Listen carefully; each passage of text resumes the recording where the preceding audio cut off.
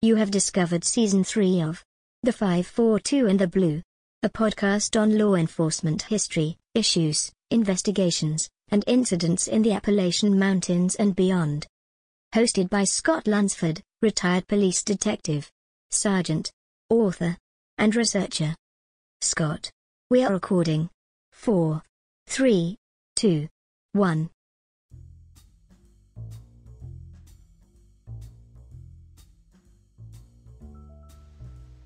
Thank you again, Victoria, for opening us up and for doing the extra duty today. We have Victoria not only working as our producer, but as our technical technician as well. And she's doing a wonderful job keeping us going. As I'm recording this, the United States and the rest of the world is dealing with the coronavirus, and we're all doing a lot of self-quarantining, for lack of a better term. A lot of us that are essential workers, law enforcement, EMS, fire, are working hard in dealing with the situation at hand. The school system is closed, so I'm not working in the schools right now, but I am working at the local community college campus police unit to help make sure things flow well over there. Everybody just remember to keep your distance and keep your hands clean until all this is over with. Today's Shade of Blue story for 542 in the Blue is another cold case homicide. This one is from 1991, April of 1991. The victim is a 23-year-old single mother by the name of Rachel Johnson. She was kidnapped, raped, beaten, and stabbed and set on fire on the night of March 30th, 1991. Her body was left behind for others to find it the next day. Miss Johnson was a single mother. She had a 3-year-old daughter at the time. After interviewing friends and family and completing a canvass of the neighborhood where she was last seen, Akron, Ohio police were not able to locate a suspect originally. What the investigation did show was that Miss Johnson of Talmadge, Ohio, had spent a Friday evening with some friends in 2 Akron, Ohio bars. She left the last establishment with her girlfriend. They got into the girlfriend's car and began driving home. Before they arrived, the car got a flat tire, according to the police records and media sources from 1991. The driver of the car, Miss Johnson's friend, continued driving on the flat tire, which we know is not a good idea, and it's not clear why she did so, but she kept driving on it, and as you would expect, the tire became hot. The rim became hot, and it started filling the car with the smell of burning rubber. Police reports and newspaper reports said Johnson panicked at this point and tried to jump out of the car, but was stopped by the driver. The 2 women began to argue, and it was reported that Johnson yelled out, "Just let me out of this car. I'm not burning up in any car." And at this point, the girlfriend / driver told her just to get out. Now, police estimated this to be around 2:30 a.m. on a Saturday morning. She told her friend after the argument that she would find her own way home. A faded gray vehicle of some sort had followed them or was behind them, and investigators said that Johnson either voluntarily got into the vehicle or was forced inside by its driver. The girlfriend continued and somehow was able to drive home on that flat tire, but that was the last time that Johnson was seen alive. Now, after investigation, a suspect was developed. Daniel Wilson was taken into custody, and a DNA collection was completed with a search warrant. Akron police submitted the sample with the DNA sample collected from the victim from the autopsy. Now, this was the beginning of the wait for lab results in this particular homicide. DNA tests on suspects at that time could typically take up to a year to get the results back. And I can attest to that, as having worked in the early 90s in sexual assault investigations. Most of the state labs, including the state of North Carolina, would not take a DNA test unless you had both the suspect and victim to compare to.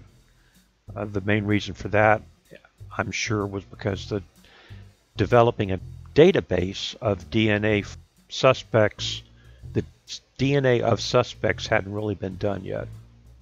Now, results of the DNA comparison test were the key to whether Akron detectives charged Mr. Daniel Wilson with the killing.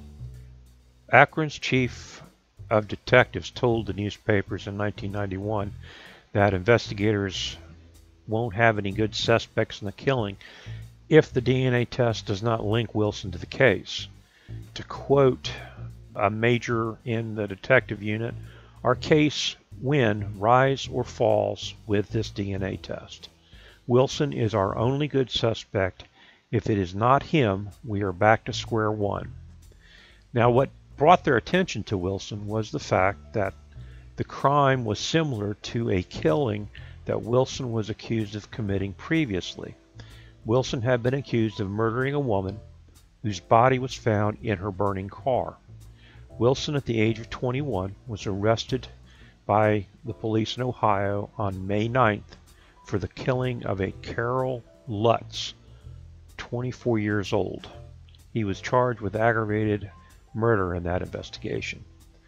In an attempt to link Wilson to Johnson's death, while he awaited trial for the killing of Lutz, semen was taken from Johnson's body during the autopsy was compared with a blood sample taken from Wilson to see whether the DNA and genetic material matched. Now, this request in 1991 was just one over 1,000 requests for DNA tests to be done, and over 1,000 such requests from police agencies in the United States with the FBI's Scientific Analysis Section in Washington, D.C.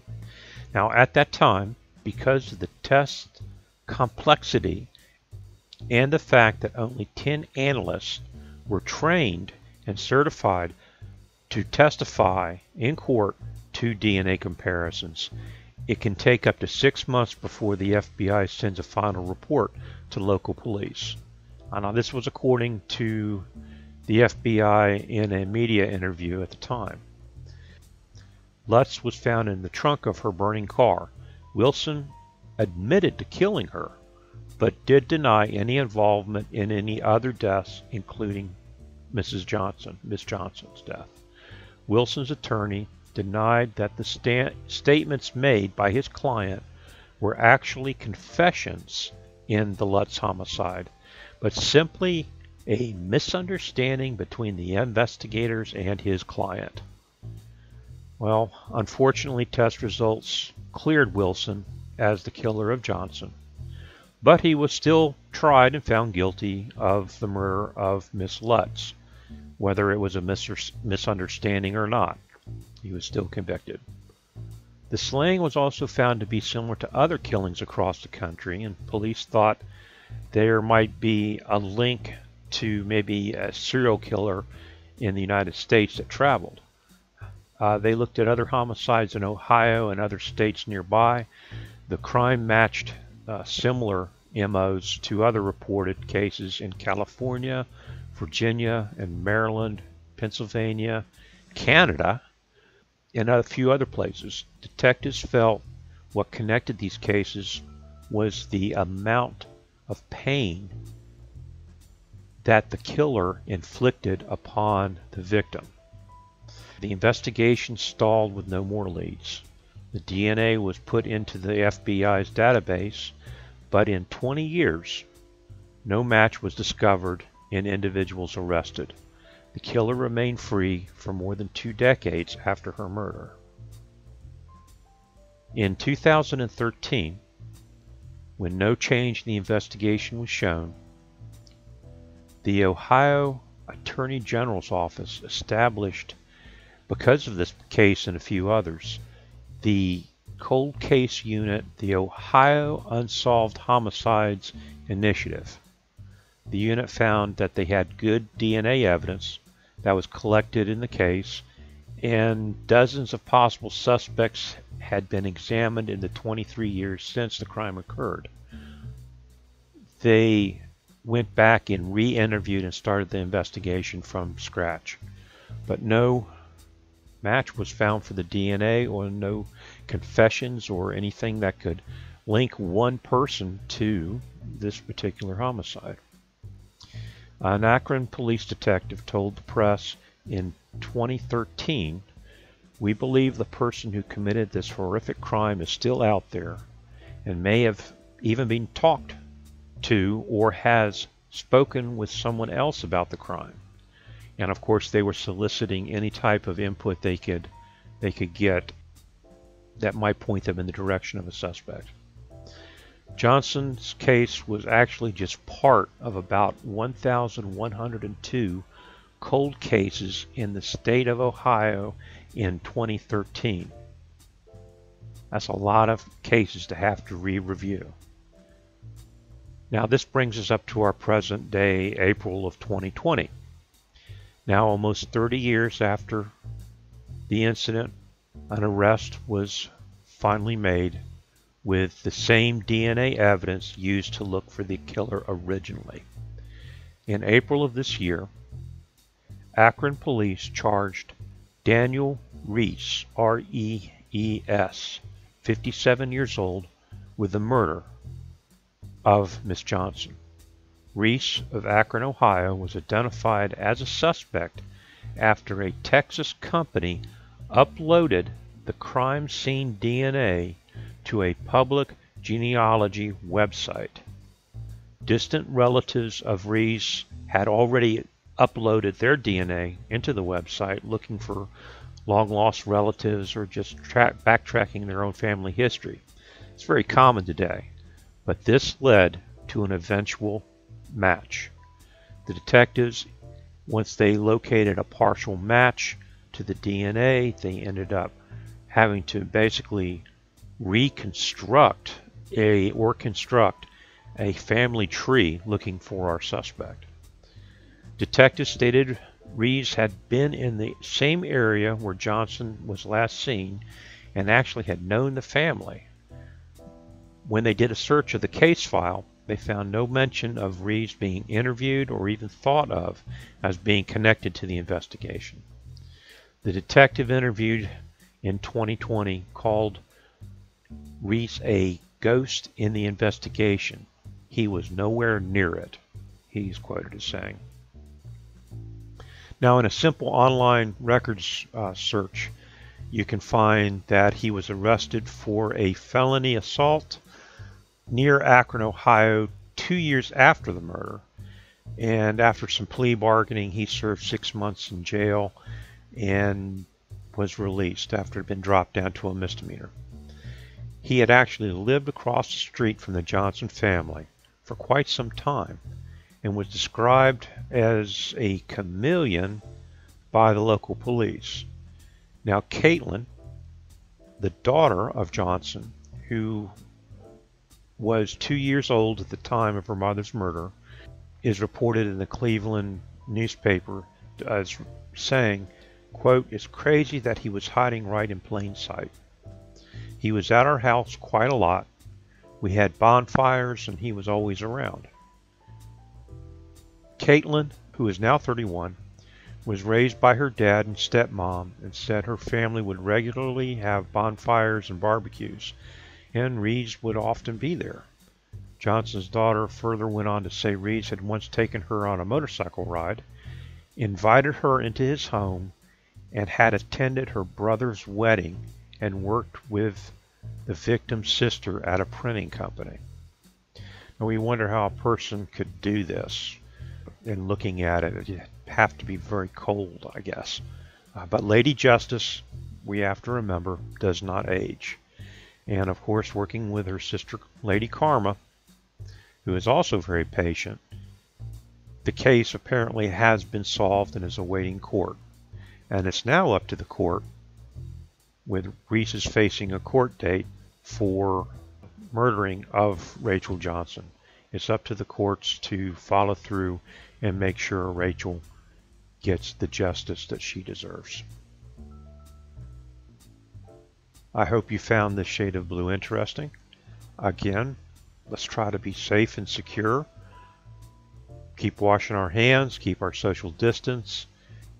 In the coming weeks, try to do something nice for somebody, because it'll make you feel better and make them feel better. I hope you found this episode of 542 in the Blue of interest.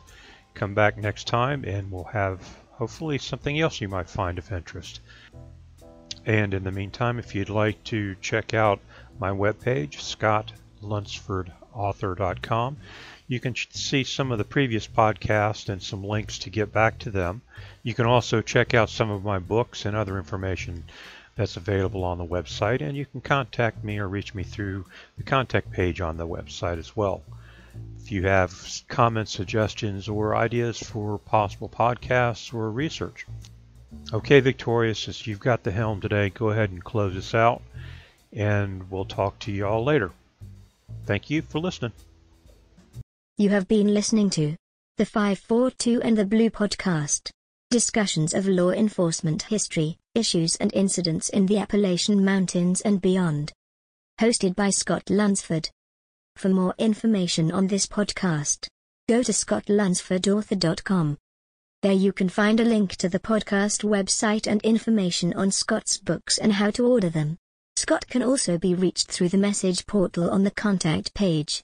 This is Victoria for 542 and the Blue. Thank you for listening. 2. 1. End.